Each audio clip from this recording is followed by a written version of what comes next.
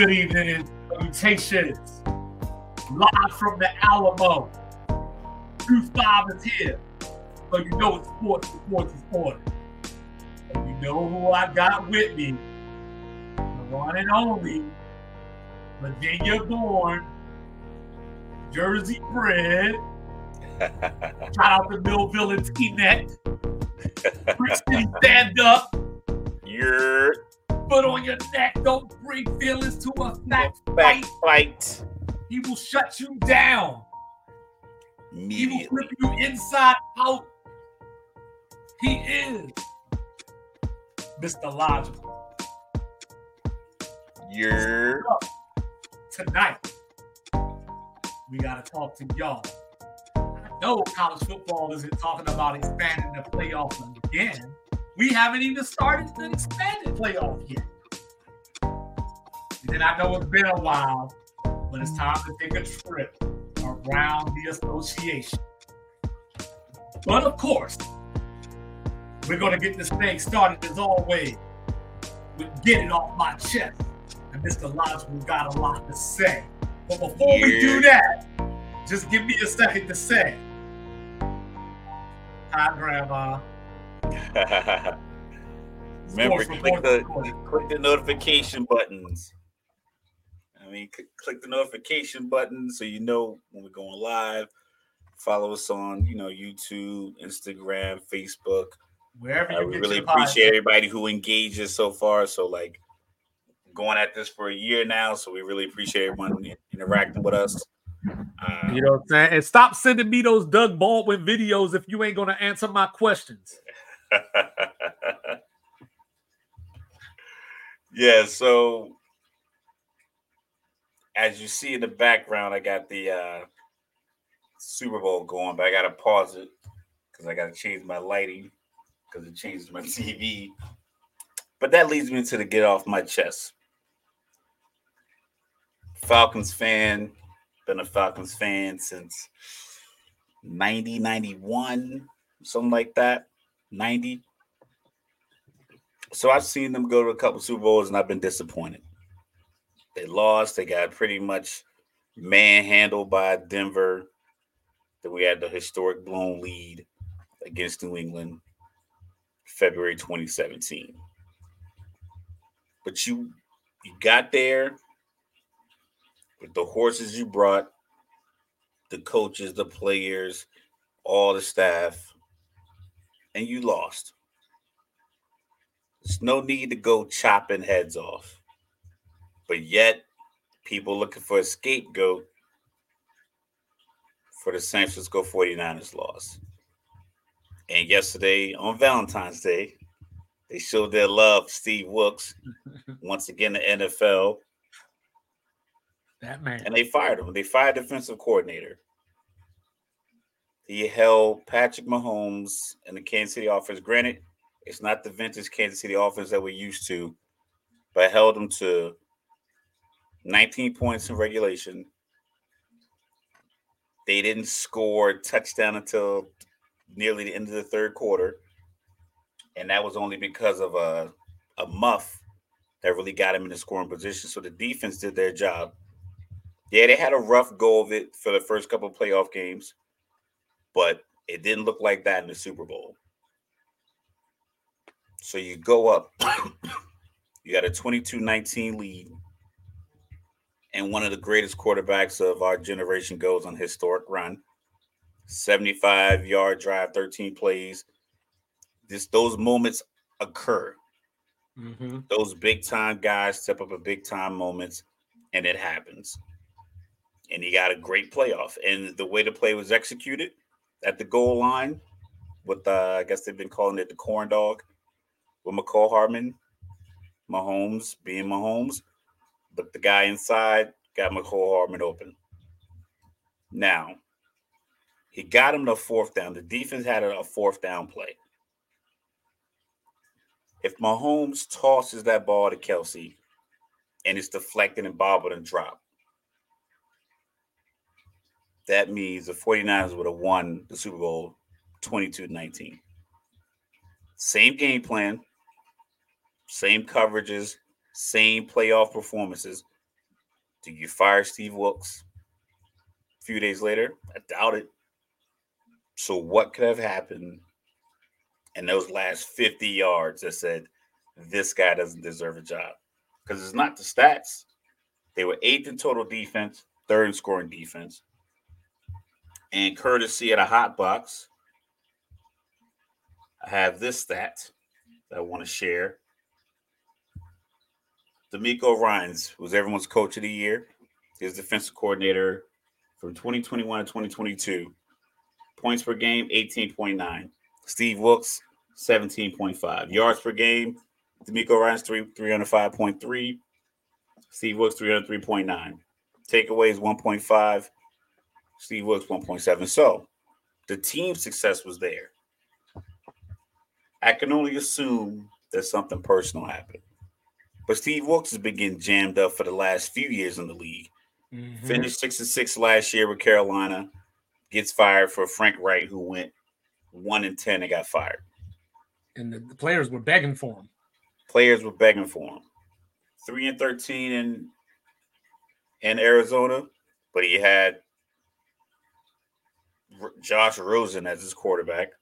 He got 1 year. You bring in Kingsbury, Kyler Murray. You had one good run, but for the most part, Arizona, you're already on another coach. Kingsbury had to go back to college and come back. So I just feel like I'm sick of the scapegoat aspect of this. Like, you lost Brandon Ayuk and his family and his friends all over social media.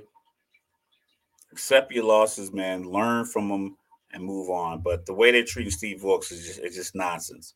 It's complete BS. If you want to blame anybody, blame Kyle Shanahan. He has more of a resume for failing in the big moments than Steve Wilkes, because you saw the numbers support that he did his job better than his predecessor. Meanwhile, Shanahan's the guy out here, falling apart, players not knowing the rules and stuff over time. I know it's been kind of overblown, but in the same sense, it's like, how's a head coach coming out unscathed, blowing all these leads and Super Bowls? So I don't want to put the loss completely on Kyle Shanahan, but I will say those first 2 drives of the third quarter, even before the fumble on the punt, Kyle Shanahan pissed down his leg. I'm not saying you got to stand up, act like it's 2 minutes left in the game, and just rush the ball up the middle. But there's a time and place where you can just run the ball, call a draw play, call a screen play, versus what he was calling. Like I said, it's not. I think we're using the result as like an indictment on the play calling in itself. Because people talk about McCaffrey not running the ball. McCaffrey got 30 touches for 160 yards. What about Elijah Mitchell? Elijah Mitchell hardly gets that many. He doesn't get that many touches. What about Debo? Debo was ineffective. McDuffie was running his routes for him. Well, I'm talking about in the run game, though. They got him in that. Purnell was down low, eating up blocks. Chris Jones was eating up blocks. They were running into brick walls, but he got on the edge. They came up against a team that's really wired to win, and I think that's sometimes I think your success kind of inflates your expectations to the point where after you don't reach expectations, you don't take the time to decompress and really like break down.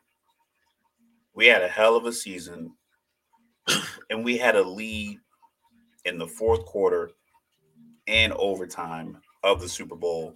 We just came up against a guy that just plays at a different level. I'm not saying you got to be like, oh, we were glad to be there. You showed up well. And like I said, you had a lead. You had a real chance to win the Super Bowl. So I don't know how you go from having a real chance to win the Super Bowl, not just showing up, because some people are like, oh, well, you were in the Super Bowl, you had a chance. Like, nah, these dudes were literally in the lead with seconds ticking down in overtime. The only thing that I hope is that whatever conversation they had when the firing went down, I just hope Kyle Shanahan didn't say, "Put your glasses back on." Boy. Because that's the way you demean somebody. But yeah, it was. I just think that on top of everything that you said, just put more points on the board, even if it's 3. Like Patrick Mahomes comes back from 10 points in the Super Bowl. Go up 13. You know what I'm saying? Go up 16. Yeah, like I said, I got to text you earlier. I was like, Steve Wilkes must have said something like, listen, man, you the offensive genius. Where the fucking points at? Yeah. We had those guys down to 6 points late in the third quarter. Greatest quarterback of a generation. Yo, the funny and like another thing is like, I don't know if belief in like the team belief is like the thing that really, because that continuity and the belief, because Eric Reed, after the field goal went through, he said to the 49ers in overtime, y'all really think y'all gonna win? On the field. Like on the field, he was like, I really think y'all gonna win, as he was walking off the field. You just did the same thing I did the other day. What's that? Eric Reed. Yeah, it happens. Justin Reed, yeah, it happens. Justin Reed. It happens. You know what I mean? Yeah, he literally looked at it and was like, y'all think y'all gonna win? But I think that's the difference in the belief. I think that's the difference in the continuity with Spags and Chris Jones, because they were talking about when they were down 10-0, it was like, listen, this is like a trick play to get a touchdown on us. We good. I just don't ever think they ever waver. Whereas if you zoom in on some of the faces on the San Francisco side, I think collectively that whole drive when Holmes had the ball, it was a lot of people just like, here we go again. And it's like, trust me, as somebody that that's not the defensive coordinator's fault. As somebody that talks the about entire team looks nervous. Miami, as somebody that talks about Florida State and Miami a lot, I understand. But Steve Wilkes, man, like Atlanta needs defensive help. Come on down. Might be time to go to college, bro. Might be time to go to college. Man, come to Atlanta. Get with Raheem. Well, speaking of college football, University of California at Los Angeles. We are at an inflection point. This is the time for you to decide if you want to be a player or if you want to get played. Because you had opportunity when USC was down to take stranglehold of the city. Outside of Oregon with Phil Knight money, there was no reason for you not to step into that place with USC falling under sanctions. So now you got people like Mr. Logical out here talking about why we mad at the players, but these coaches just up and leaving whenever they want. Not only did Chip Kelly leave, because UCLA is going to the Big Ten this year, he's the offensive coordinator for a team in the Big Ten. He left your head coaching position to be an offensive coordinator in your conference. You know why? Because nobody else wanted him. 35-34 at UCLA. Best season, 9-4. Things are okay. It's okay, Bruins, or as I like to call you, Powder Blue Bears. It's okay. So, Mr. Logical, how many seats does the Rose Bowl have? I've been there. It's not many. I think capacity is probably somewhere around 45 to 50, maybe. Well, according to what I was reading a little bit ago, it said 92,000. Man. But this is the problem. UCLA only averages 41,000. So we are at an inflection point. What are you going to do with it? Now you went out and got one of your own from within the family, Deshaun Foster. He was the running backs coach since 2017. He was just about to move on up to the Raiders and be their running back coach. But then he got the call to come home. So this is my question for you, UCLA. Are you going to play the NIL game? I mean, Chip Kelly lost Dante Moore. This is an inflection point. Do you want to be USC's peer, or you want to keep being the bottom bitch? Inquiring minds want to know. But I mean, I'm just saying, man, like, look, I know that there's a tier and there's levels to this, right? Yeah. Like, Cincinnati is never going to be on Ohio State's level. Correct. Colorado State is never going to be on Colorado's level at a much smaller scale, but same point. You know what I mean? Like, NC State will never be UNC. I get all that. But UCLA is right in LA. Yeah, you're UCLA. Like, you're right in LA. I mean, we know the basketball history and the tradition, even though they've only won, one title since John Wooden after he was cheating? You know, like, they only won one title since then, which was about 30 years ago next year. So, banging years. Yeah, so, you know, it is what it is. But, hey, we got college football talk. This is the first year coming up of the 12-team playoff that still has mixed reviews. People won't be happy. I'm saying it right now. I'm calling it. People won't be happy. It's going to be heavily loaded. And behind the scenes, Big Ten Commissioner Tony Petitti is talking about 14, maybe 16, according to former AAC Commissioner Mike Aresco. So, Mr. Logical, what are your thoughts on the playoff? I like the playoff. I like the 12-team format. I like the fact that it's 5+7. They're gonna, Well, not yet. They haven't voted on it yet. Pac-12. Pac-12 is gonna be the vote. Right. I like you're gonna get more games out of it because that is the most exciting time. Because, ironically, the college football playoff somewhat has rendered the regular season at the top somewhat irrelevant.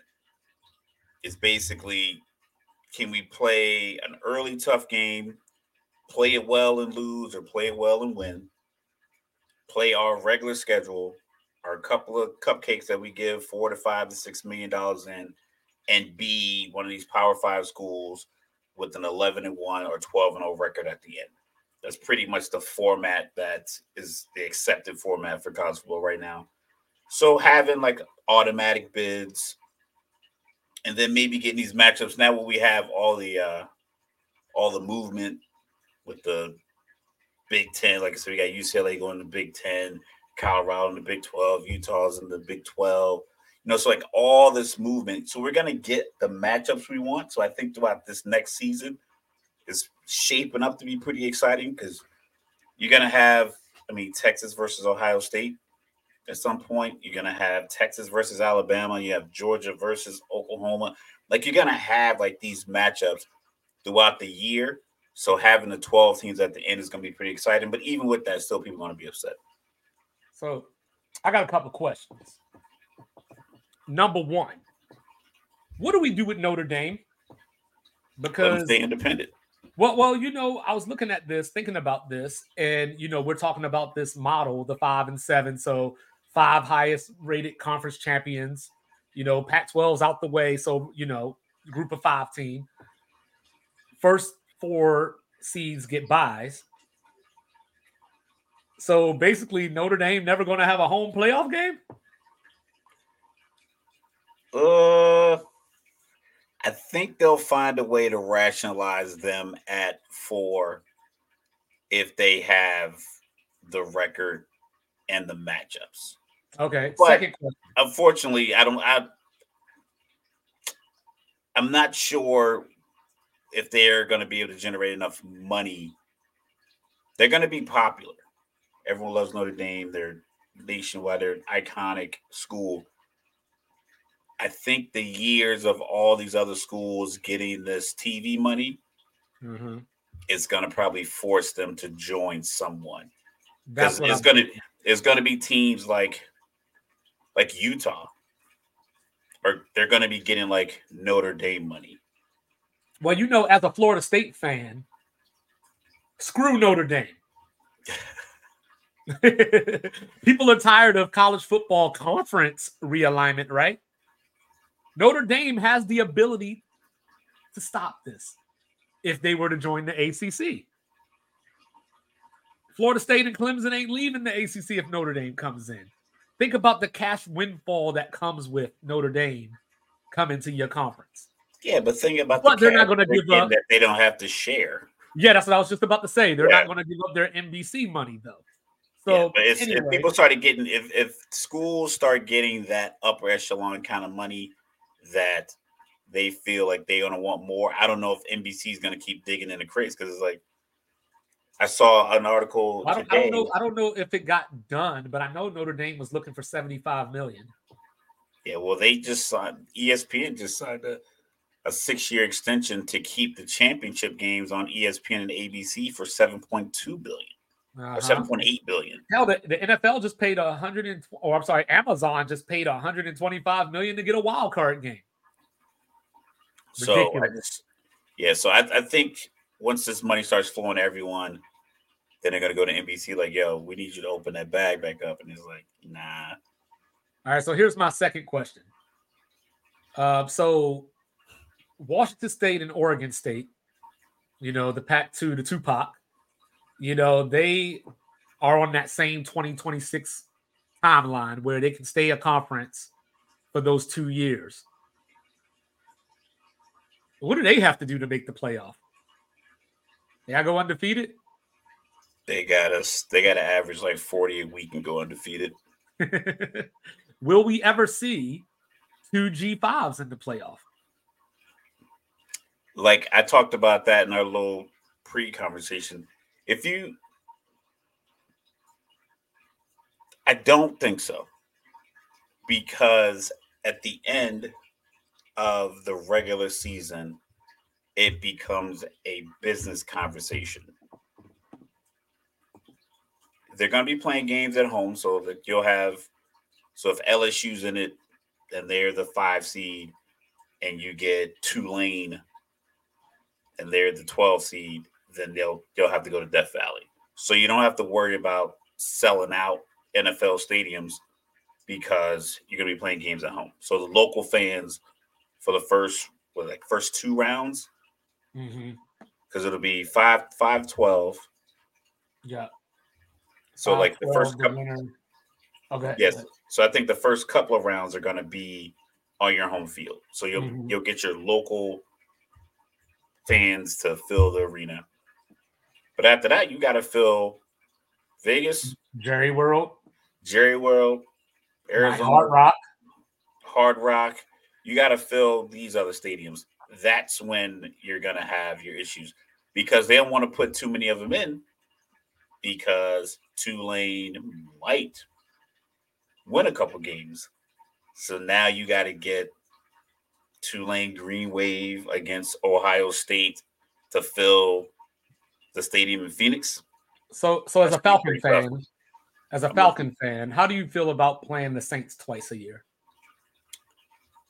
Well, I mean, now I like it. I like the way that the NFL has set up their divisions. Well, the reason that I asked, I don't think it's a setback to it, but the reason that I college asked, football doesn't like that. Right, that's the reason. So everybody keeps saying, well, if Ohio State beats Michigan and they got to play them again, you're the only one complaining about that. I'll watch Ohio State play Michigan again. Just like as I look at this, we didn't value the regular season anyway. Hello. We didn't value the regular season anyway. Florida State. We didn't value the regular season anyway. UCF. We didn't value the regular season anyway. 1 year of Cincinnati. So, so what are we talking about here? Now, they're talking about potentially, this deal is up in 2026. And then they could come back to the table and change the playoff format again if they so choose. So the word on the street is is that, like I said, Tony Petitti, Big Ten commissioner, is talking about 14 or 16. But my question is, do we ever get to a point where we're something like 2 plus 10? Where the Big Ten and SEC champ have an automatic bid and then everything else is at large? No, because the Big Ten is only really they've caught fire with the Harbaugh going back to Michigan and Ohio State just kind of changing coaches and staying steady. They haven't really had that great of a sustained impact from the other teams. Like Wisconsin hasn't been double-digit wins permanently every year. Penn State hasn't won 10 games every year. When Michigan was down, they were down, even though they were Michigan and they were, probably the easiest school to recruit. They were down. Whereas the Big 12 was up for a while. They didn't play any defense, but you had TCU, you had Baylor. Texas had a good little run in there. Oklahoma, when they had their little run, and then they started doing the transfers. So they had the Kyler Murray, and then they had Jalen Hurts. Like that time frame post Baker Mayfield. So they would make the argument that they would be part of the 2. So I think they'll stick with the 5. I hope they stick with the 5 plus 7 at least for a couple of years. Get some data on it, see if it works. Because more than likely, football upsets at the college football level are rare, simply because it's just one team can just steamroll the other team with just talent. Most of your we'll use a Georgia TCU game. Georgia just had NFL talent defensively. Ohio State and Georgia was closer because offensively, Ohio State had NFL talent. We saw what CJ Stroud did in the NFL regular season. He was an NFL dude on offense, and I think Ohio State tends to keep those kind of guys. Mm-hmm. Georgia had dudes on defense, and then they also have pretty dynamic players on offense. So it was a lot of back and forth. TCU didn't have that guy at quarterback. They didn't really have that guy in the backfield. They didn't really have that defensive stalwart. So they got blown out. Most games are going to be like that. I think that 5-12 matchup, the 6-11 matchup is going to be a 2-loss LSU team playing against Cincinnati or Houston or something like that. Or you'll get Liberty. So it's just as long as you don't have the Cinderella story, because we talked about we love the Cinderella story in the NCAA tournament because it helps you win your pool because you pick that 13 seed to beat the 4. But you don't want Cinderella in the final college football. Winning the title. You don't want it. You don't want to win the title. You want them to entertain you enough to where you can say, "See, I picked them," but then they lose. In college football, you don't want the number 12 Liberty to be in the national championship game. Yeah, it's fine. Like in the first round, it's fine if they beat an ACC team. It's fine if they beat a Big 12 team. Don't let them beat a Big 10 or an SEC team. Yeah. Everybody's going to talk about how, they can't do it every week. They only did it because they were up for that game. It was their Super Bowl, so on and so forth. It's the playoffs. It should be everybody's Super Bowl. I get it. But, but as I look at this is the first year of this. So we got to feel it out, see what happens. FCS has been at 24 for quite a while now. And basically the Dakota schools have just been saying this is our territory. So why is this going to be any different? I don't think it will be different for everyone. I think SEC, ACC, Big 10, sprinkle in a couple of Big 12, but your champ's going to come from SEC, Big 10, or ACC just through attrition. Because first of all, you're going to have out of that 12, I'm predicting you're probably going to have 3 SEC schools at least. Give me 2 Big 10, 2 ACC. So that's already 7 out of the 12. A G5, yeah. Then you'll sprinkle in a G5, a Cincinnati, a Houston, maybe you sprinkle in one of the Pac-12 teams or whatever they're going to be called, or one of the teams from out west. You sprinkle one or two of them in, and then when it's all else fails, it's going to be like, well, this 10-2 Ole Miss team looks real good for 11. Well, I'm thinking more like 4 SEC. That's what I'm saying. Like, so Big Ten. you need to fill it out. So you'll have the automatic bids. You'll have the 1 or 2 or the 2-loss SEC school, the 1-loss Big Ten school, the 1-loss ACC school. You'll get them in, like the one that isn't the champion. Probably the team that loses the championship in the ACC or the Big Ten. So that'll be another one of your squeezes. And then you're going to end up filling it out with like 10-2 Ole Miss or 10-2 Georgia if they're not the champion. And then it's just going to be business as usual after the first round. Right. So, yeah. So, like I said, this is going to last for at least 2 years. And then in 2026, they'll come back to the table to see if they want to make any adjustments. 2 years isn't long enough. I would amend that if they could. I don't know what kind of vote that takes, but you got to get at least 4 years of data on it. Because you're gonna have a fluke year, but you can't get. I've always thought that 8 was the sweet number.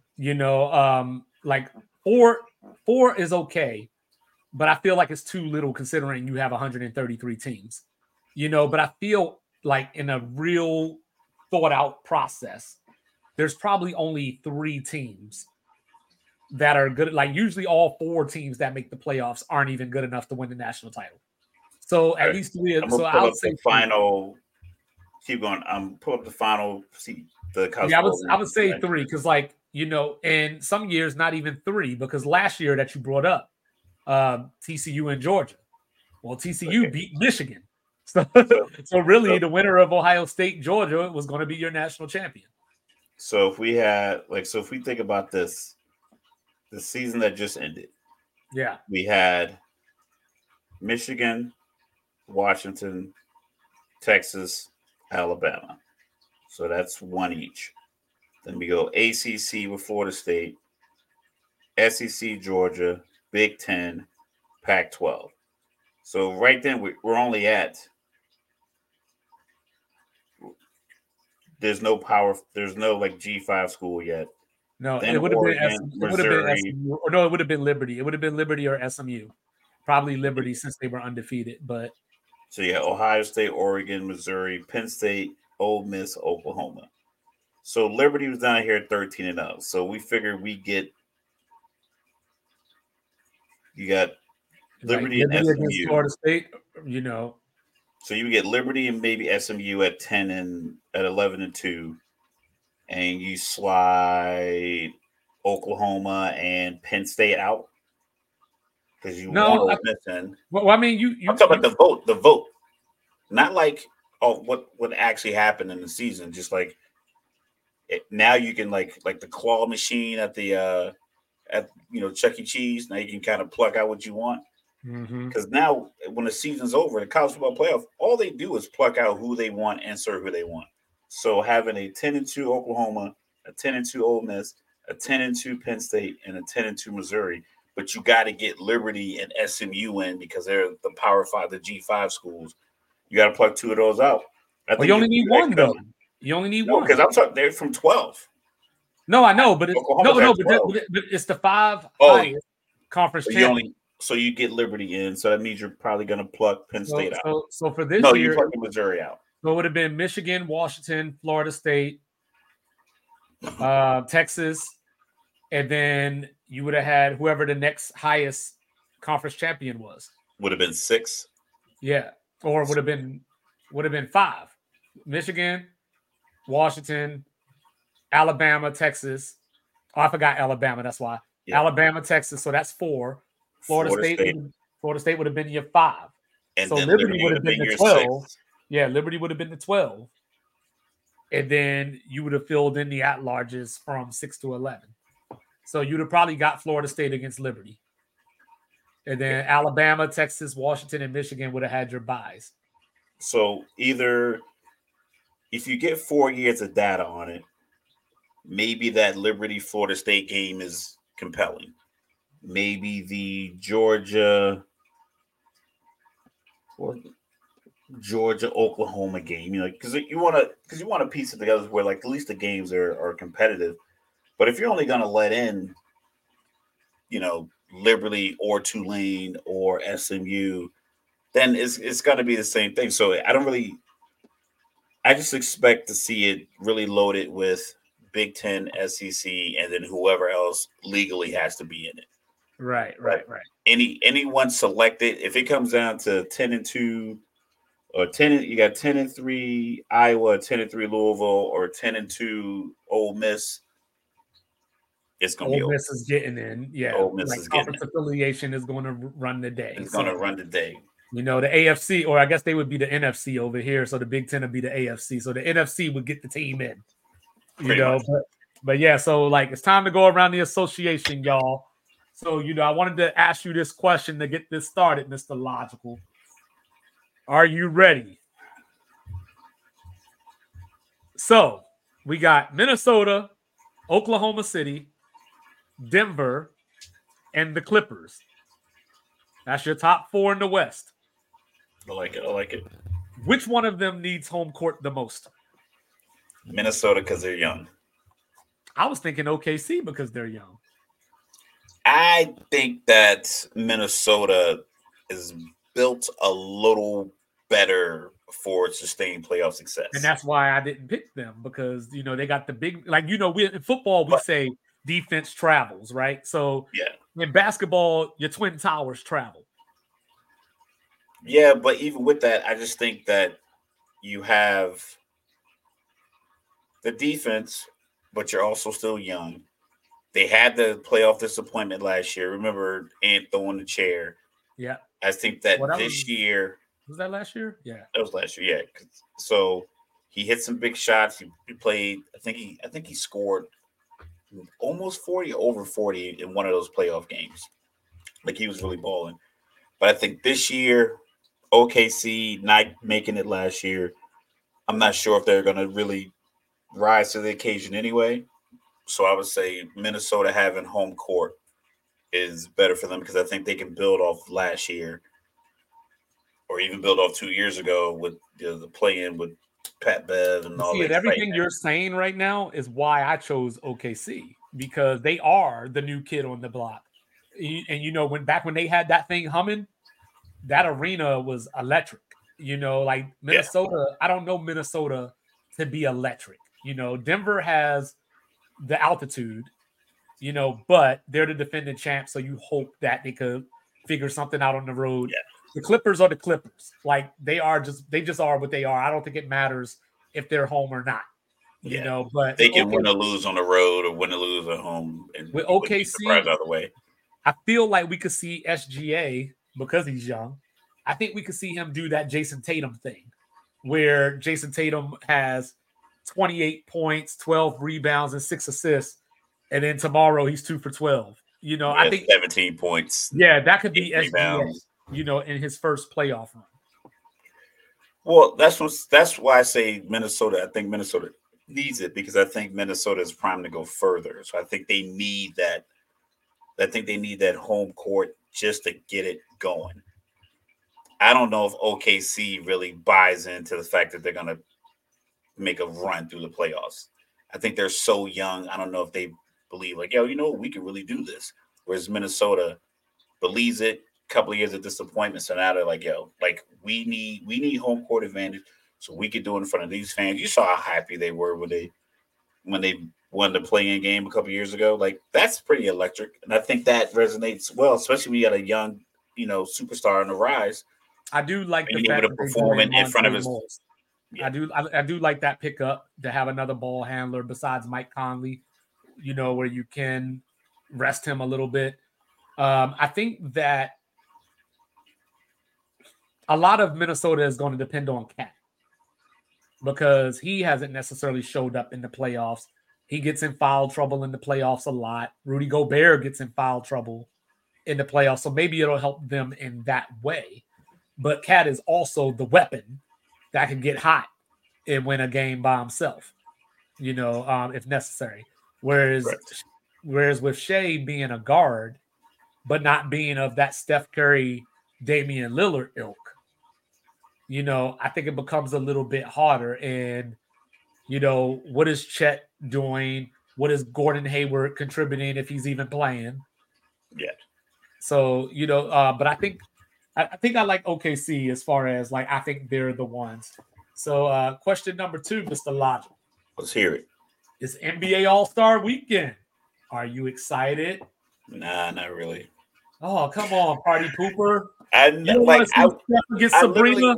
I really went out to Utah last year.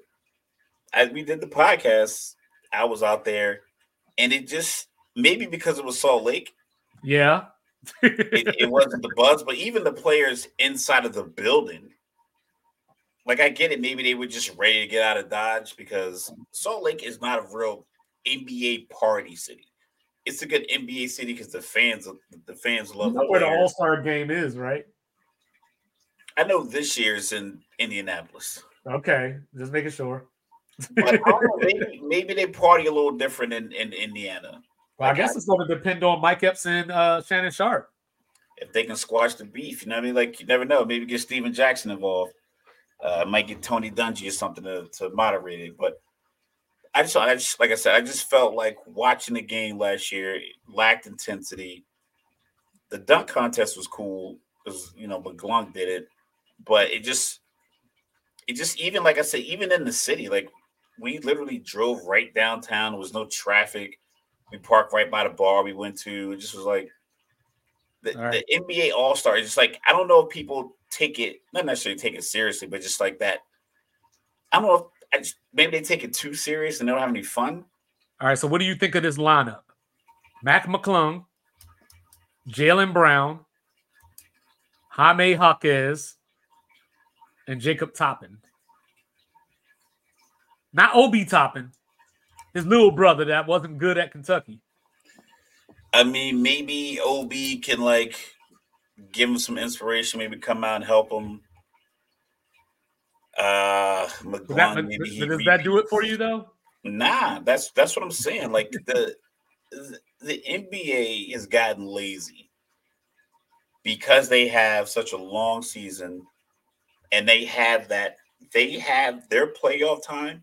I know we have baseball at the same time, but essentially you got the NBA draft, the NFL draft, some off-season stuff. But for the most part, all eyes are on them from April till the Larry O'Brien Trophy is hoisted. Mm-hmm. So I think they just kind of just coast through the regular season. I think a lot of players coast. All right, so I think the league in general just kind of just coast, and they just like, yo, let's get to the All-Star game. We'll try to ramp it up, and then after that, we'll got to play in, and we got this other stuff. I just feel like there's not a lot of deliberate effort to make it exciting. Like there should be some stars in the dunk contest. You ready for this 3-point lineup? Let's hear it. Damian Lillard. Okay. Defending champion. Cat. I like it. Spider. I don't know about that one. Trae Young. I like him. He's one of those guys that he uses these moments to be entertaining. Halliburton. Local guy. Jalen Brunson. Gotta have a Knickerbocker in there. Malik Beasley.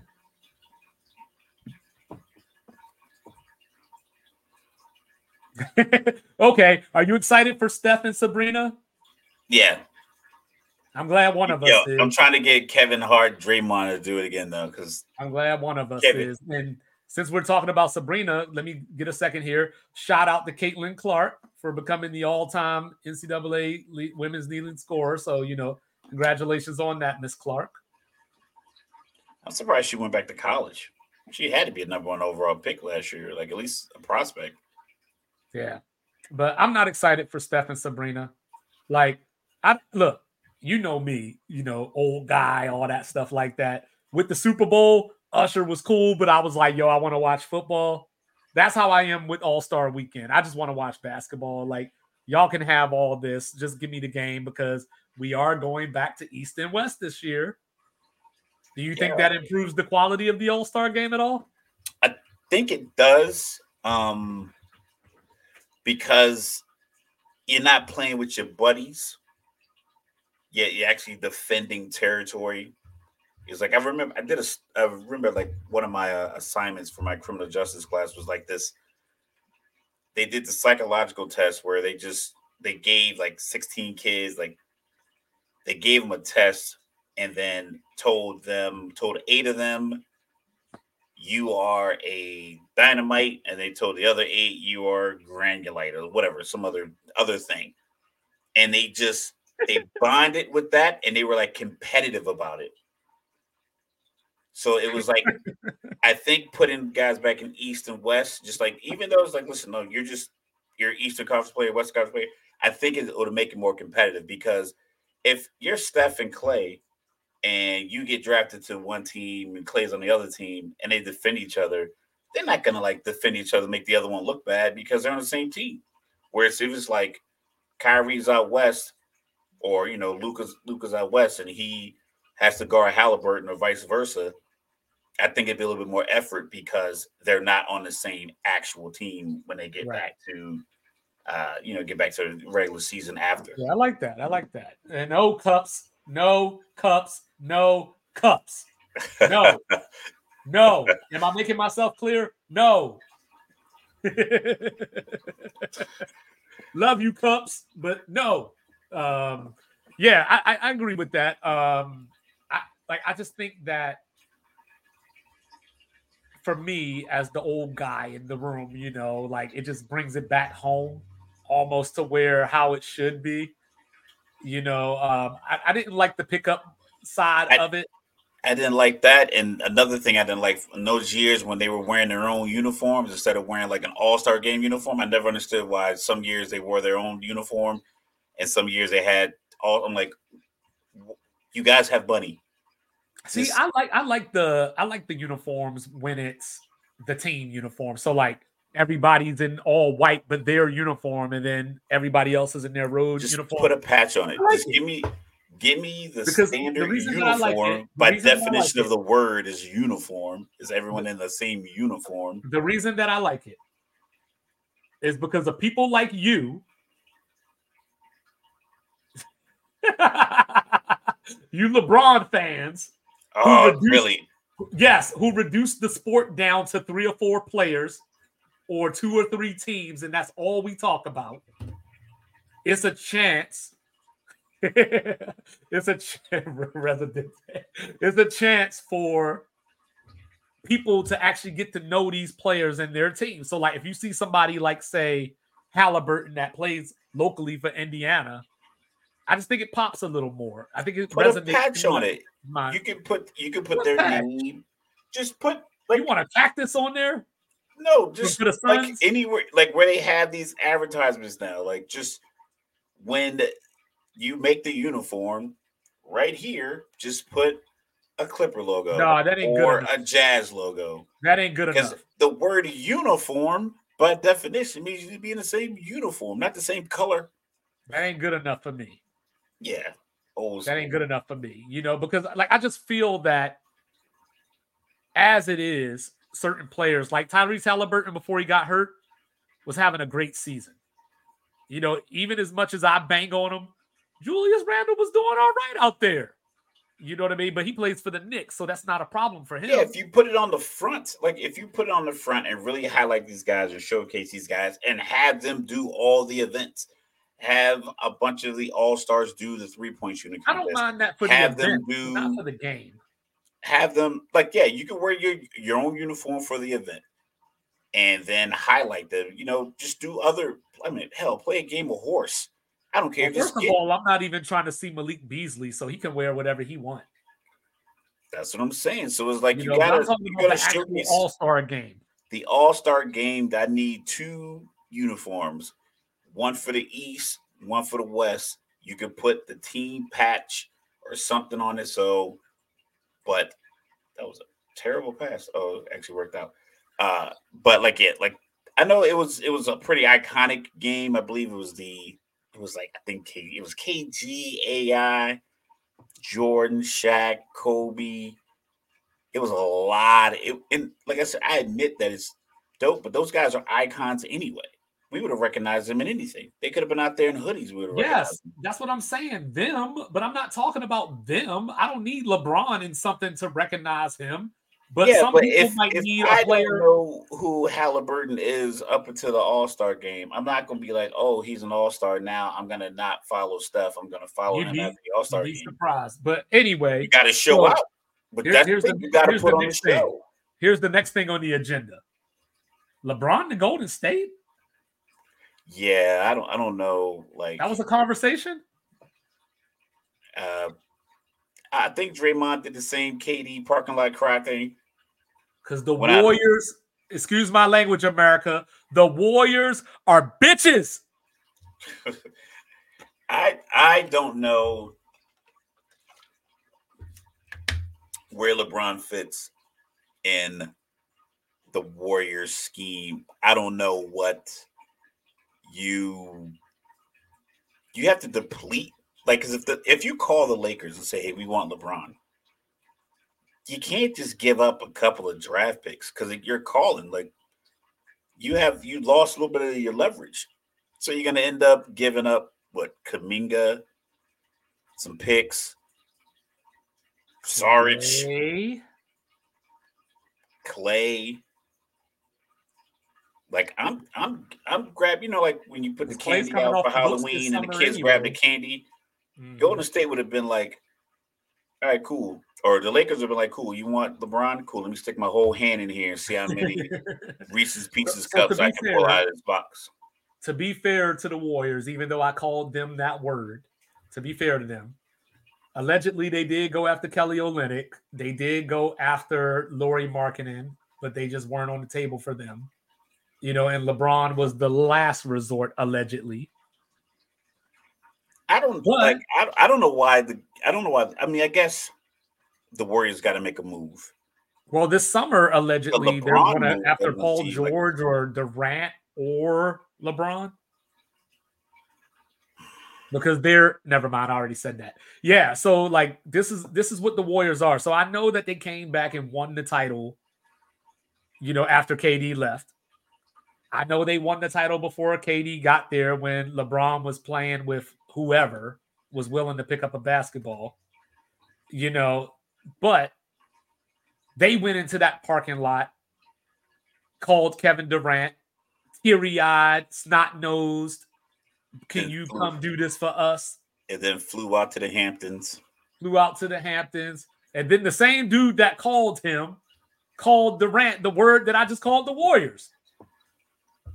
And he just did it the other day too. Yeah. Well, actually, he called him the P word the other day. Yeah. I just think, like I said, we'll go back to the 49ers. That elevated level of expectation, you kind of divorce yourself from logical thinking.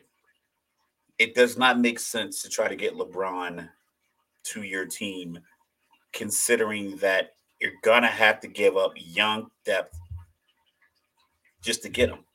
Just that alone, and you're gonna get 1 year run, and you're gonna go up against a young OKC team, a young intact Minnesota team, a resurgent Denver, trying to go for a back-to-back championship. It's like, what do you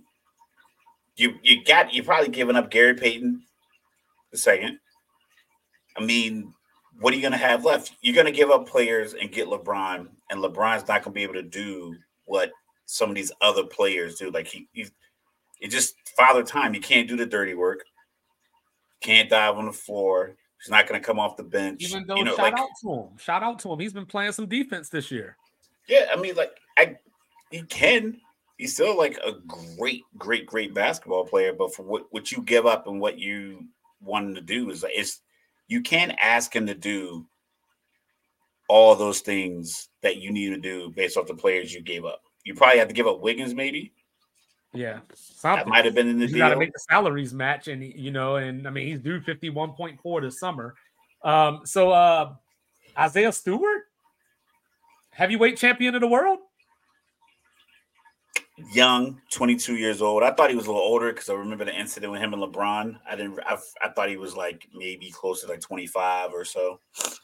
He's 22. I don't know how you get in an argument with like a backup forward for he played like the guy played 18 minutes that he got in a fight with. Is like you're not in the same age range. One guy's 27, so it can't be like B from college. Detroit doesn't play Phoenix that often, so I don't know what came about to where you got in a fight in a parking lot. Why he got arrested? Because you can't just punch people in the face. That's still a crime. I've punched people before. I ain't never get arrested. Well, if the police see it, you haven't punched anybody in the face in Arizona. They'll arrest you in Arizona if you punch somebody in the face. Underwear. Yeah, hang you out there sleeping in a tent on a bunk bed. Yeah, Arizona's gonna get that checkup at you if you commit a crime in their state. Yeah, it's when you like LeBron says, it's like, yo, keep the main thing the main thing. If you're an NBA player, that should be your focus when you get to the building. I'm an NBA player. I average this many points.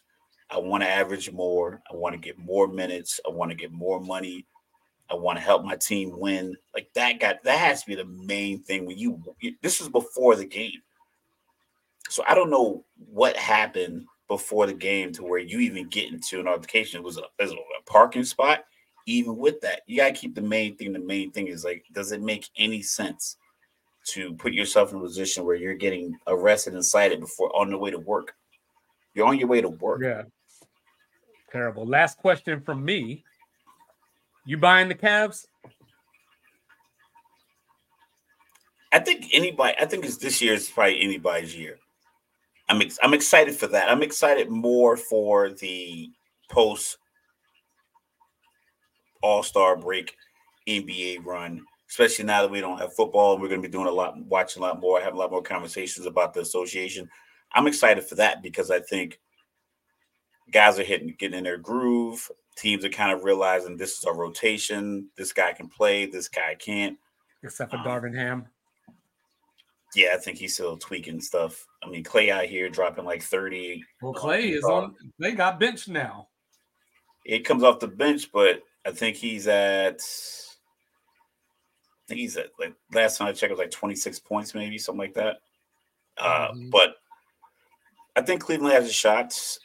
I like how they play defense, like Garland. I like Spider. I just think that I don't know if any team in the East has really set themselves apart from the rest.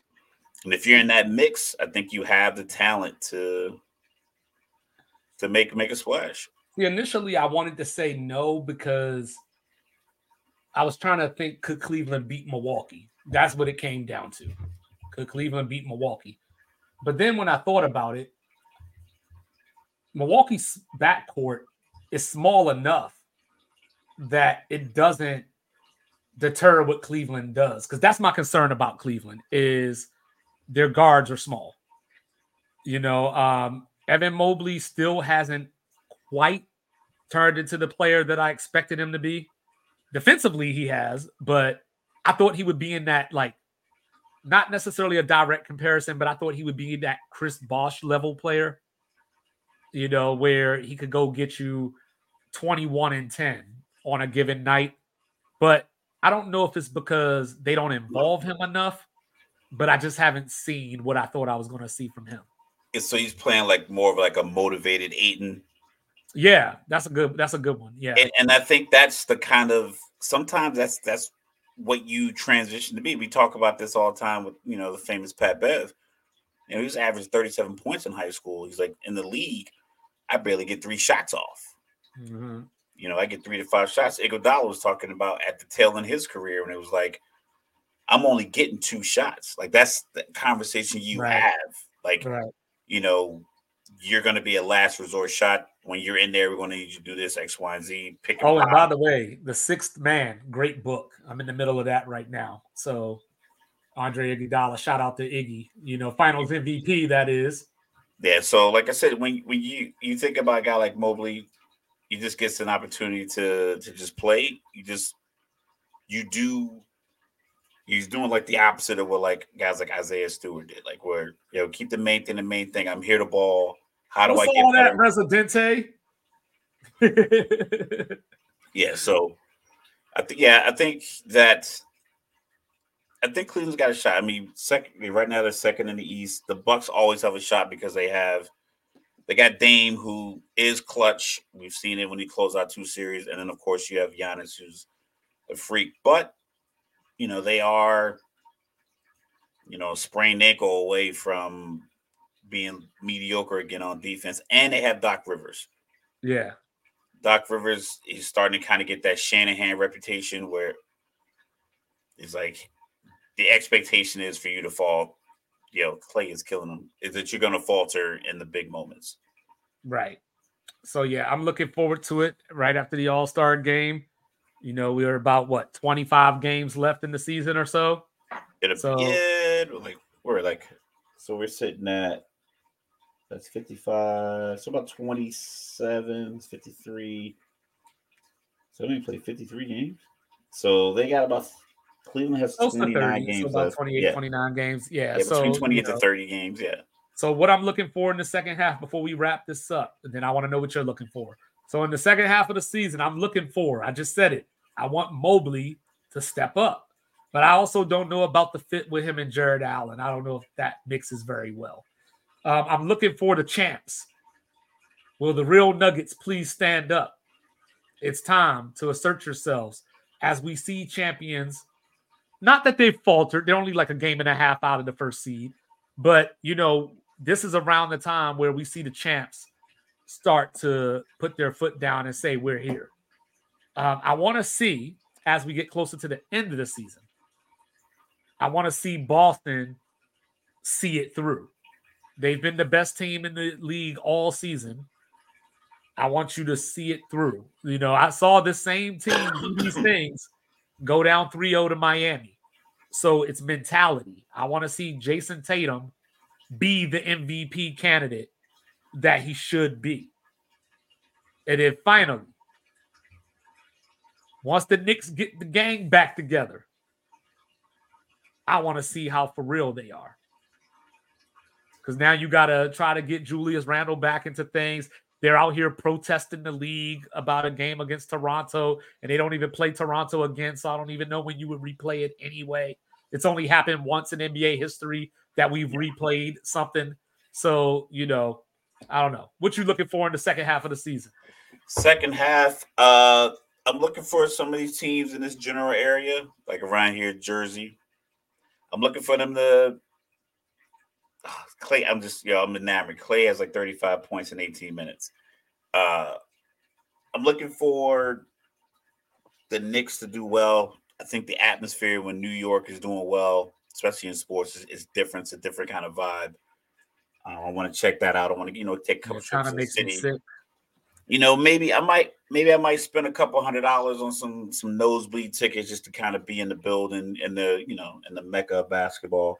So I'm excited for that. It'd be nice for them to make like a real deep run to the playoffs.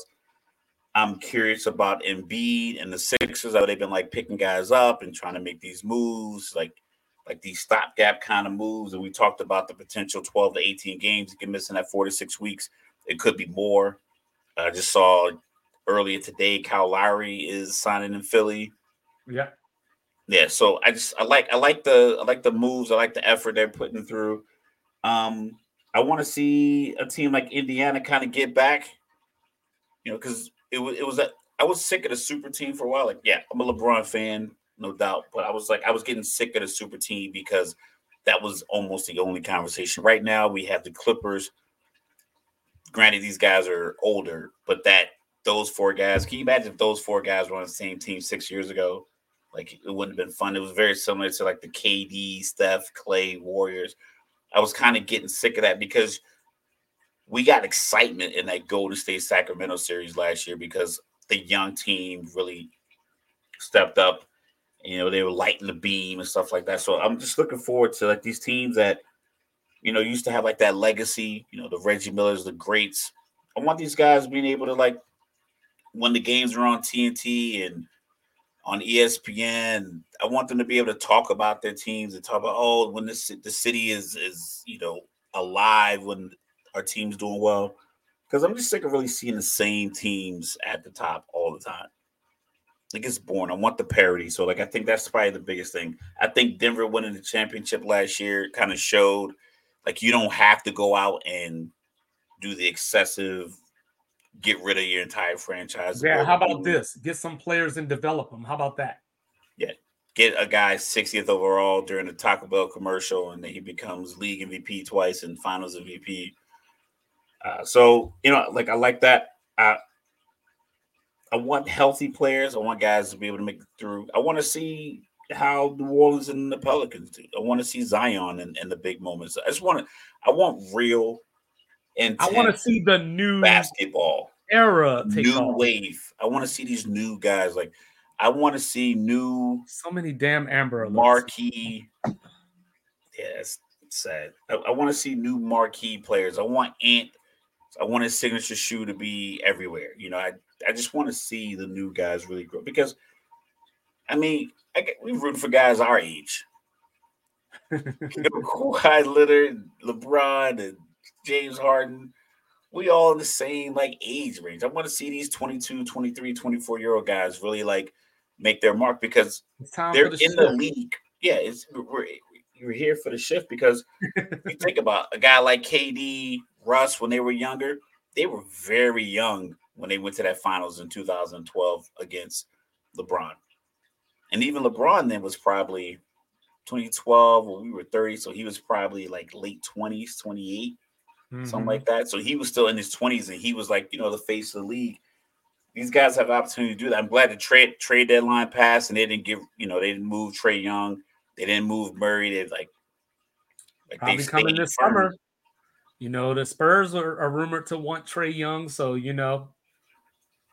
we'll see what happens. But on that note, ladies and gentlemen, I am 2-5. That is even keeled. Always. Mr. Logical. We are Sports Reports as Ordered. We thank you joining us, supporting us. Like, subscribe, share. Click the bell. Share with your grandma. Congrats again to Caitlin Clark. If you know anybody that work at ESPN or Fox or CBS Sports, just send it their way. Yeah. Your uncle, your grandma, somebody. Somebody. Shout out to Mina Combs. We love you. And Kanye West halftime Super Bowl 59. It's gotta be Young Money. Gotta be Young Money. I want crazy ass Kanye. For sure. Crazy ass Kanye. Y'all. We'll be back on Monday.